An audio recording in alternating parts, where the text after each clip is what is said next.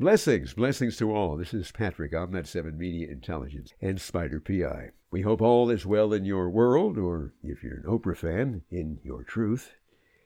In the service, I had a French instructor at the Defense Language Institute in Monterey, California. One of the students wanted to know the French word for truth, vérité. He asked the instructor, what is truth? The instructor thought the student was asking for a definition of truth. He said, that which corresponds to reality, dumbass. Now, that was years ago. Now it's 2021. So what is reality? Well, just a thought. Reality is what sets in when the buzz wears off.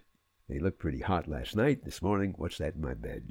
I didn't take that home with me last night, did I? I hate myself. Go to bed with AOC, wake up with OMG.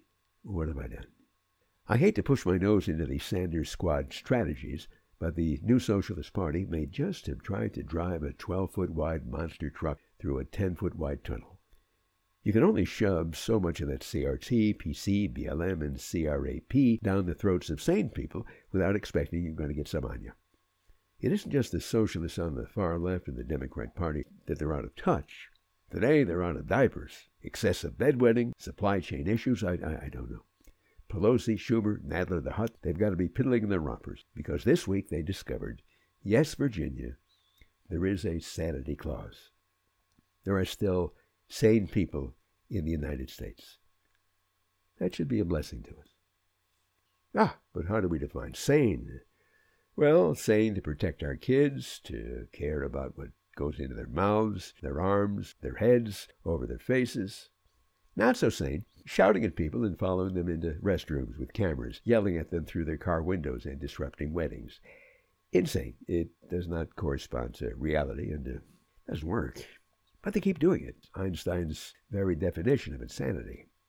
So, if I may be so presumptive, wakey wakey, ye wokes. Wake up to a Ruby Tuesday in Virginia. Ruby Tuesday. Not quite, but almost all red.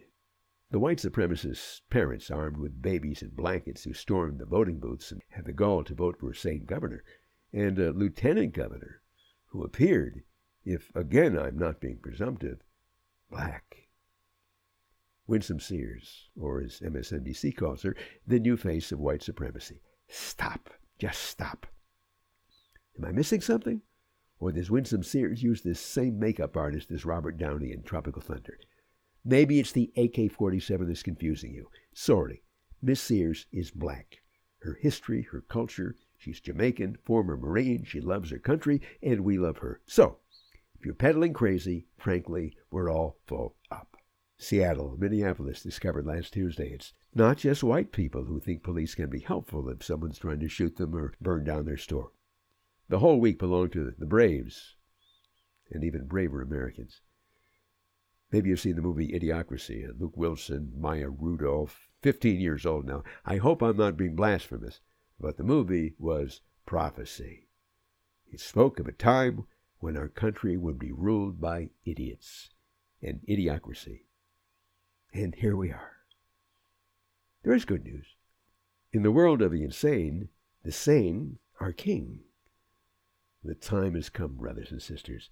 We are now the smartest people on the planet. Let's not blow it. My new book, Cyber, P-S-Y-B-E-R, and Clipped Eagles is now available on Amazon, Barnes & Noble. It's kind of a look on just how weird it can get. Cyber and Clipped Eagles, $14.95. It's cheap. It's worth every penny. Patrick, OMNet 7 Media Intelligence. God bless. Make it a great day.